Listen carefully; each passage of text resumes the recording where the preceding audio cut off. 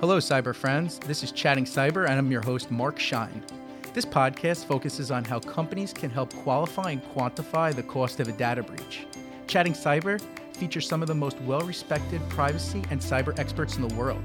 Join the conversation with business leaders, government agencies, and cyber experts to learn more about how and why they got into this ever-changing field that we call cyber risk.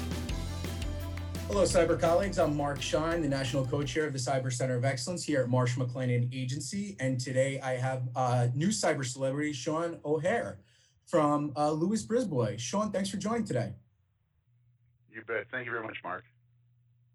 So Sean, thinking about your vast experience being in the U.S. Attorney's Office, how did you get to the point where you are at today, running the data and privacy group for Lewis Brisbois? You know, Mark, I was really fortunate. When I came into the U.S. Attorney's Office, it seems like 1,000 years ago now, I was essentially embedded with the Drug Enforcement Administration. In part, I had been doing that at a local level as an assistant district attorney, but I also had, I guess it was seen as maybe some computer skills. So I assisted them early on with some wiretaps and helped run some what some would call at the time some front-edge electronic surveillance programs of numerous narcotics traffickers. And as a result, I was able to, I was very fortunate, I guess, to have what some would call some career cases right out of the box. Meaning that a career case from a U.S. Prosecutor's perspective is typically, a once in a career case, and for better or for worse, I had a couple of them my first couple of years of my career, and I really enjoyed working with DEA agents, et cetera. But it really exposed me to, I guess, the digital world in terms of the electronic surveillance we're doing. But at some point, after doing that for 6 or 7 years, I had been wired for sound, ready to run at any time of the day or night on a narcotics matter. And so that kind of set me up to walk into the new digital environment later on. But anyway, so I did a lot of their, early electronic surveillance work in certain jurisdictions. And at some point, it caused me to recognize that white-collar crime was going to transition to the internet, and it opened up a lot of opportunities for me. It's great to see that you're a thought leader, very early on, and what you've been able to do for our industry is certainly gone appreciated. So Sean, thank you again. Thinking about where we stand right now in 2020. I mean, what makes you believe the good guys can actually win this fight when we feel like we're so far behind? If you don't have hope, the future can be pretty bleak. And I've always been fortunate to be associated with what I call, really good people wanting to do the right thing. And, just like you, we have the opportunity to work with some really good people on a daily basis. For instance, our forensics partners, our law enforcement partners, clients who happen to be victims of system intrusion. They're all wanting to do the right thing. And my sense is that there are enough of the, if you will, the good people and smart people that, as difficult as it is to combat, if you will, or stay up with regard to the evolving trends that the malicious attackers have, are creating, if you will, in the digital environment. I continue to believe that there are enough good people out there, smart, creative people, that we will continue to be able to, if you will, fight the good fight. And although the bad guys are doing a lot of damage along the way, we're able to stem the tide on a number of these things. A number of the cases are far smaller than they might otherwise be if we didn't have really good forensics folks or clients who are being trained to step in and rapidly respond to do the right thing. So as much impact as the bad guys are having, my sense is that the good guys, although you may not be seeing it, are having an equal or a greater impact by trying to stem the tide of what the damage the bad guys might be doing. Sure.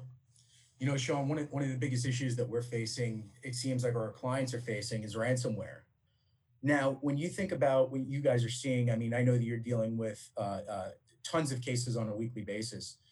Getting an understanding of, do you think ransomware is here to stay? And then when we think about, what's going on with ransomware now, when we look at over the next 10 years, do you think that's going to continue? The trend is going to continue? Do you think there's going to be a different type of threat that's coming to corporate America? What's your theory in the next 10 years?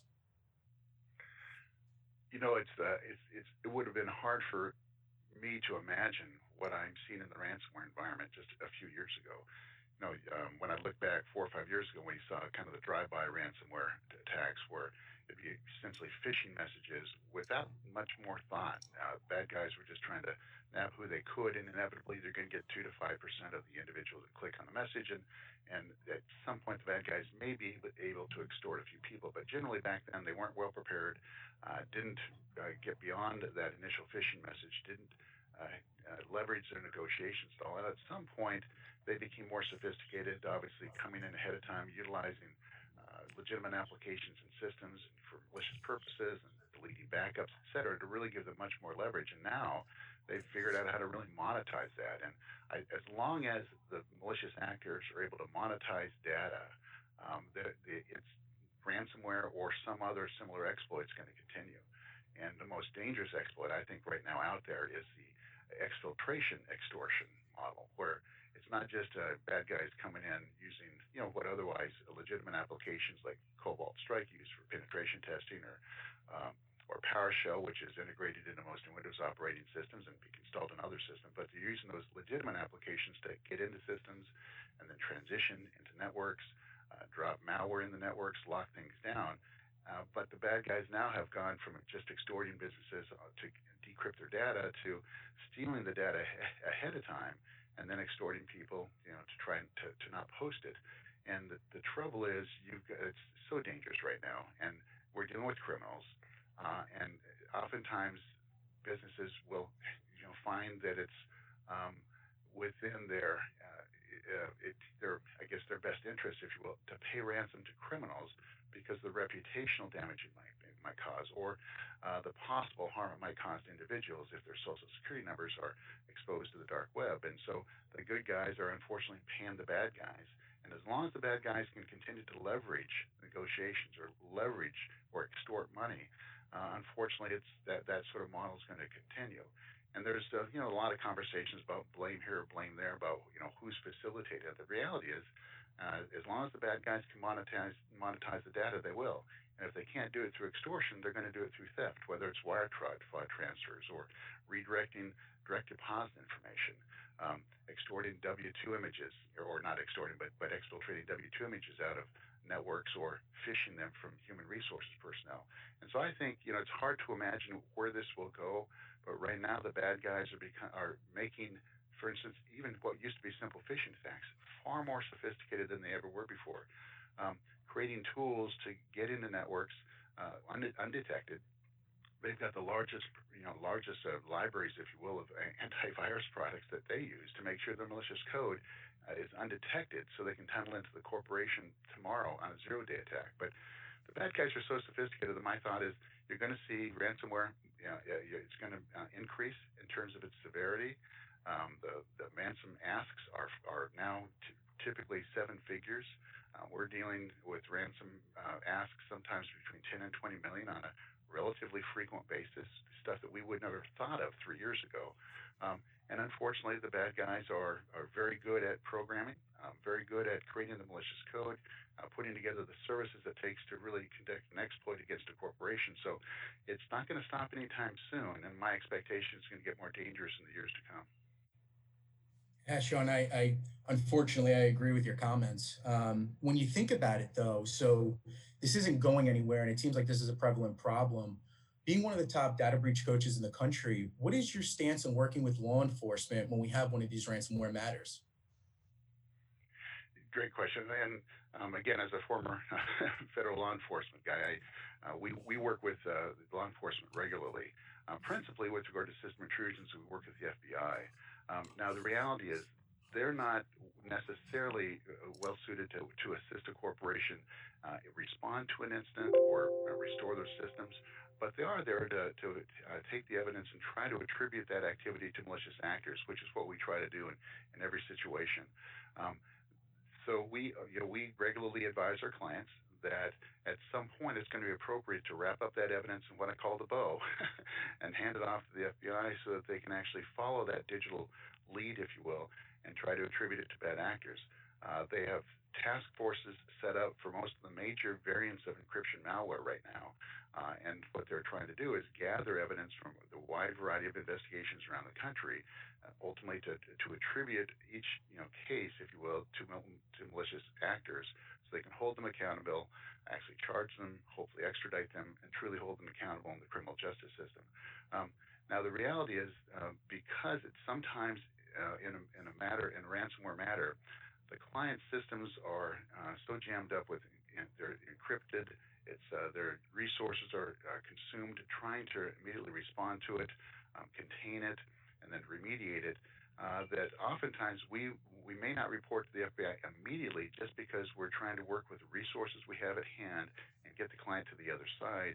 But as soon as we have the resources freed up to, for instance, copy all the various event logs, NetFlow logs, and the firewall logs, et cetera, and sometimes they can be rather cumbersome. As soon as we have the resources freed up to gather that information in an organized fashion and hand it off to the FBI, we do so. And we start with an online report, and then we follow up with the task force agent and make sure they have what they need to try to attribute it to malicious activity. There's been, as you know, a recent advisory the last couple of weeks coming with regard to the Office of Foreign Asset Control and the FBI with regard to money laundering, and advising everybody to report to law enforcement sooner than later, which may reduce liability on businesses. And it bothers me, quite frankly, that our federal agencies would somehow suggest that business is going to be liable for ultimately getting itself out of basically a victim of malicious criminal activity, and that they're somehow going to be investigated for being that victim. But so what we try to do is make sure that nonetheless the clients are compliant with all the treasury laws and any other advisories that federal agencies may produce. But the bottom line is we're going to work closely with law enforcement anyway. We're going to do the right thing every time to try to get the client from one side to the other. But it's just really a matter of timing and resources. So Sean, we're talking about now kind of post-incident, thinking now pre-incident. In your opinion, what are some of the key components to having a meaningful cybersecurity program? As you know, layered security is absolutely critical, and the foundational measure for the foundational project, if you will, for an information security program is really going back to your basic security controls, your critical security controls, making sure you've got everything in place that you're supposed to have in place. And we typically use the NIST standard, National Institutes of Standards and Technology, and their special publications. But we start there to make sure that you've got all the security controls you're supposed to have.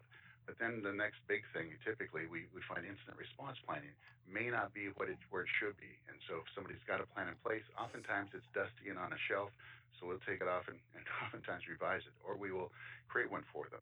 But incident response planning is a critical foundation to identify your internal team that's going to respond. And it's not just going to be information technology and information security professionals. It's going to be your marketing and communications. It's going to be human resources. It's going to be your financial folks, your accounts payable clerks, your accounts receivable clerks, your controller, because the financial personnel are targets. The human resources folks are targets.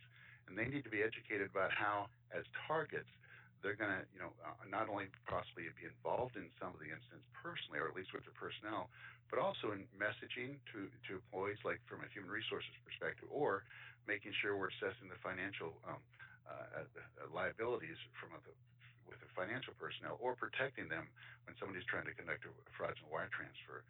Marketing and communications, we want to make sure that they understand that in the breach context, oftentimes less said is the better, because we want to make sure that what we say is that which we know, and that we don't use any terms that are going to cause undue confusion or anxiety with people who may or may not be the victim of an attack. And so we want to get all those folks essentially as part of the internal team, making sure they understand what their roles and responsibilities might be. And then we also want to make sure we identify the external responders, perhaps outside counsel, your forensics firm, consumer remediation firm, those that might provide notification to consumers if they have an obligation to provide that notice. The brokers, of course, the cyber insurance carriers. I don't know how many times I've been on a call, late at night, early in the morning, and the company is struggling to find their broker, struggling to find their carrier. We want to make sure that's dialed right into their incident response plan. So the first call is to you, to the broker, right? And then maybe the second call is to the carrier to make sure that if, to the extent that you've got a great cyber insurance product, that you're utilizing those resources immediately. But instant response plan is a big deal. And then tabletop exercises on at least an annual basis to make sure we exercise that plan. And what oftentimes I find, especially in large enterprises, is that oftentimes the executives sometimes they will not, because they're maybe spanning across the country, they don't necessarily know personally some of the other executives that will be part of some sort of response, or the unit managers may not know one another. And so the tabletop exercise brings those personalities together. They get familiar with what their responsibilities may be, how they can work together, but they're also, more than anything else, surprised of how serious the threat really is. I don't know how many times we've kind of brought human resources directors kind of kicking and screaming, if you will, to a tabletop exercise, only for them to be the ones that say, wow, this was powerful. I had no idea that threat was so real.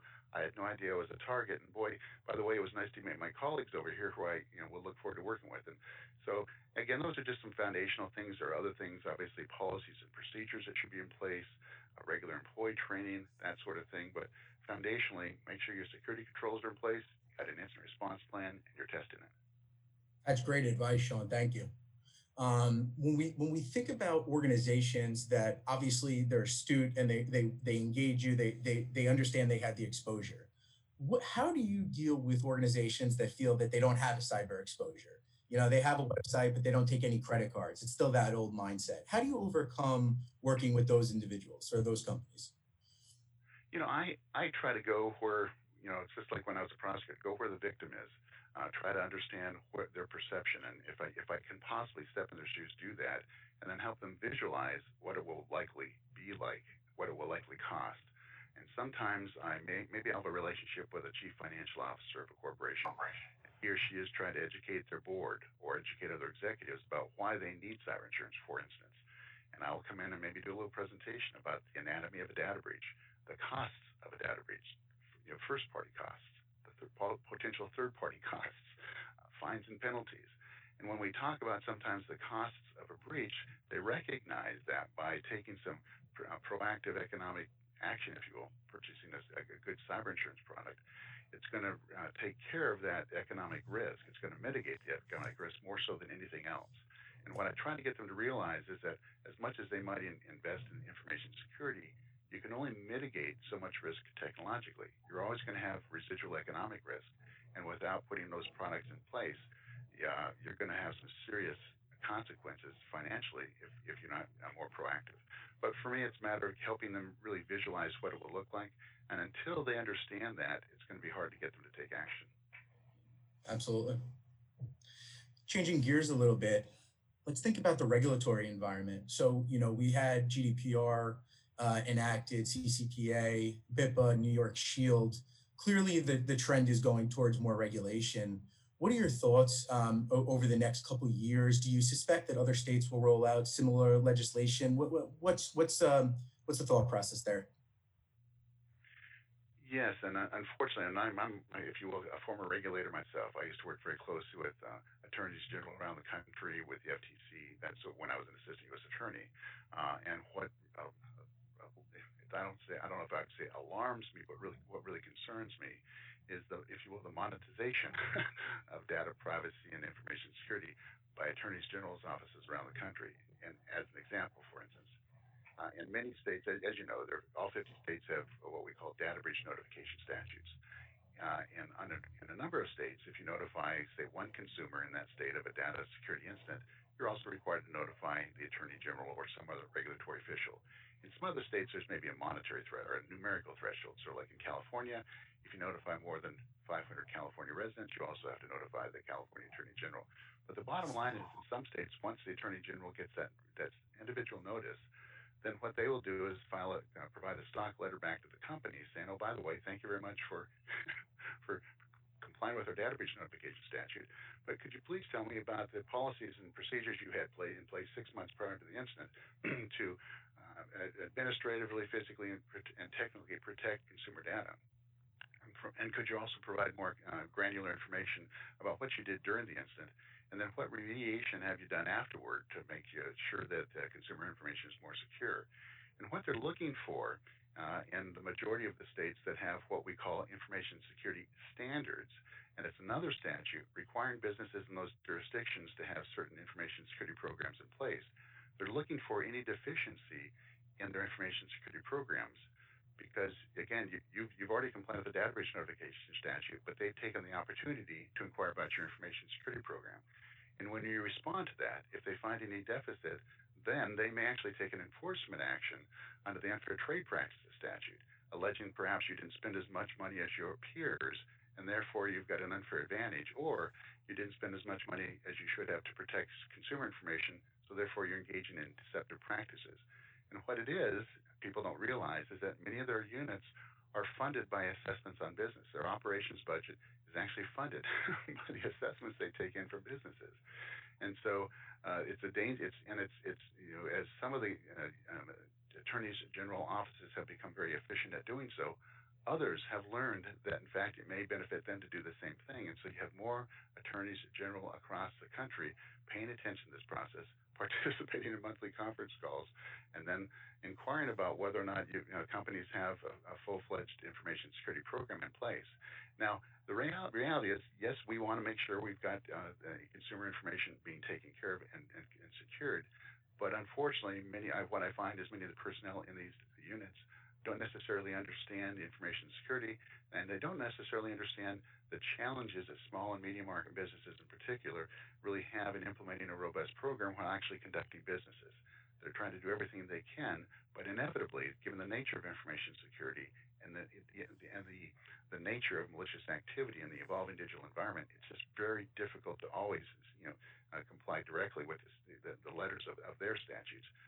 In any event, so that's a big concern I have about just the monetization of that process. With regard to privacy regulation, there's no question that other states will adopt something similar to what the California Consumer Privacy Act has in place, and that unfortunately it's going to be monetization through some of the regulators, but also to the extent there's a private right of action, it opens up that tremendous, what I call the dangerous area of third-party liability as well. Thanks, Sean.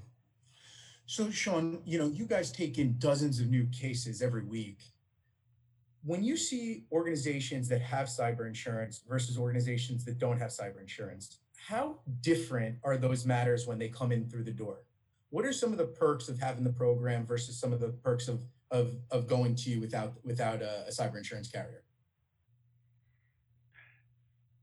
As you know, cyber insurance carriers have vetted whether it be their outside counsel or their forensics firms or consumer remediation firms. And sometimes they will have, for instance, we used to have hotlines for a number of cyber insurance carriers. And so they got a process set up to serve the insurers. If you've got a data security incident, you've got a hotline you can call, you can have resources that can immediately be deployed. And to the extent that they've got brokers who educate them about that, and their incident response plans are in place as perhaps a result, they're getting immediate attention. They're getting immediate deployment of the resources they need to get from one side to the other. And in the process, the rapid response is absolutely critical, and it's going to limit the impact on the business. It's going to certainly limit the expense and the size of the claim. On the other hand, for those companies that don't have cyber insurance, oftentimes they struggle to figure out who they should call and how to get from one side to the other because they really haven't thought through that process, in part because maybe they don't have a broker who's educated them about the threats. And as a consequence, maybe they haven't put a plan in place to deal with it. And so in the middle of the night or the middle of the morning when all of a sudden their systems are locked down, they're struggling to figure out who to call. And so oftentimes they will call maybe a local resource that really doesn't understand how to respond to something of their scale. And as they start to reach out to others, it can take hours, and every hour in a ransomware attack can result in an extra day's downtime. And so it's primarily the inability to rapidly respond or to find the right resources to help them get from one side to the other. So, Sean, your experience is vast. I think this question may not be necessarily appropriate for you, but what separates you from the rest of the other breach coaches in your field? Well, I guess me personally, I just feel very fortunate. I've had a wonderful career. In terms of me personally, I served as 15 years as a cyber attorney for the U.S. Department of Justice, where I worked system intrusions with the FBI and Secret Service. And I was very fortunate during that period of time, again, for better or for worse, to see a lot of that malicious activity. And because the regional, national, and some of the international cases I handled, I was asked to train federal prosecutors and federal agents about how to investigate complex white-collar and high-tech crime, and how to attribute malicious activity to certain types of digital evidence.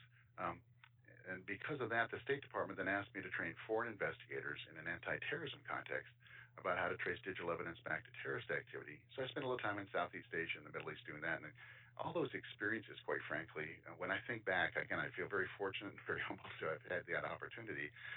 There's just nothing that you can trade for that. And so all those insights I'm able to take now and provide to our clients and to our team. When I saw during those 15 years, responding sometimes to corporate breaches with the FBI, I found information technology personnel who truly wanted to do the right thing, but for whatever reason, they were lacking the insight because they hadn't dealt with it before. And over that course of those years, I found some tools that I thought would work well in the private sector. So when I moved into the private sector, I created tools I'll call tools. They're products, if you will, to deal with information security control assessments, instant response planning, even tabletop exercises and policies and procedures, and all those things that I know the private sector needs. And so I was able to deploy them. I've also been very fortunate with a firm who has provided me the resources to build the team that I've got. Sean could never do this himself. I'm surrounded by some wonderful people. I'm so fortunate to have the team I have. Folks from a number of different walks of life spread all across the country. Very, very smart. I mean, quite frankly, if I were to apply for a job on my team, I may not qualify. I mean, some of our newest associates, I've got these rock stars who are young attorneys who've got masters in cybersecurity engineering, masters in digital forensics, who are just off the charts smart and nice and exercise tremendous discretionary judgment. So, what differentiates me or perhaps our team is that, my experience combined with the experience of others. We've got what I call the attitude of contribution. What I'm looking for on my teammates, although everybody is either privacy experience or information security experience or credentials for both, and they've all got great academic credentials and they're all very smart. But what I'm always looking for are the interpersonal skills. It's stuff that I can't teach. And when I find somebody with that unique combination, I want to do my best to put them on my team to make sure they work well together. They provide clients excellent customer service. But as part of that too, they've bought into my system where everybody's going to take on-call rotations. I used to have the top secret clearance, and I was on call most of my adult life, and so I brought that culture into our team as well. So again, what differentiates us, my background, similar backgrounds of a couple other partners in my group. One of whom is a former assistant attorney general for a state system for 10 years, and another 8 years in a U.S. attorney's office. Another colleague was a cyber attorney at DOJ as well. We've got folks who used to work in the tech industry, complex litigation, so they understand third-party liability, and all those things come together to folks that are willing to literally be on 24/7 rotations to serve our clients. We take pride in being very responsive, and that's our mantra is to always do the right thing and to really be the most responsive law firm in the country and the world, if you will. It sounds a little grandiose, but we also want to be a thought leader. We've got a blog. It's called Digital Insights. We have interactive maps on our websites of all the data breach notification statutes and the information security standards. We publish a book every 6 months, a new version every 6 months, dealing with data breach notification statutes and cyber liability to make sure that our clients get that information and they're really on the front edge of the law as we want them to be and get the right advice. So all those things come together, I guess, and the relationships we have with law enforcement, the relationships we have with cyber insurance carriers. We're on most of the major panels, panels for more than 40 now cyber insurance carriers. And so we've got all those resources and backed by a full-service law firm to provide what we need to for our clients. So I know sounds like I'm on a pedestal, but that's really what differentiates me, I think, as well as the team, if that makes sense. Sean, it does. I mean, you clearly have a great team behind you, and some of the work that we've done together, I can personally attest for that. Last question for you. You've had such a vast career, both public, private, attorney general, running one of the largest data breach groups in the country. What would you like to be remembered for? Quite frankly, our mantra is to do. You're always going to do the right thing. When we've got the most complex problems facing us, and I went on vacation once. I hadn't taken one for many years, and I thought, oh my gosh, my team, what's going to happen? And I realized, wait a second, I've got an awesome team. And my advice to them in my absence, because I'm going to completely unplug, nobody's going to be able to get a hold of me for a week. I'm going to spend it with my family that I haven't seen for a while. Was you're going to have some complex issues to deal with this week, and when you do, it's always about doing the next right thing. And at some point, when you focus on trying to do the next right thing, you're going to find it. It may not become apparent initially, but when you think about what's the next right thing for my client, what's the next right thing for perhaps the victims, the other victims, the consumers, or the carrier, at some point you're going to come to that resolution that it is really not just the next right thing, but it's perhaps the most effective, most efficient way to solve that problem. So I want, if anything, I guess I want to be remembered for doing the next right thing. Hopefully, being considerate, respectful, and compassionate to those that I work with. Sean, I mean, this has been a great interview. I really want to thank you for coming on the show and chatting cyber with us. Wish all our audience have a great day. Thanks, Sean.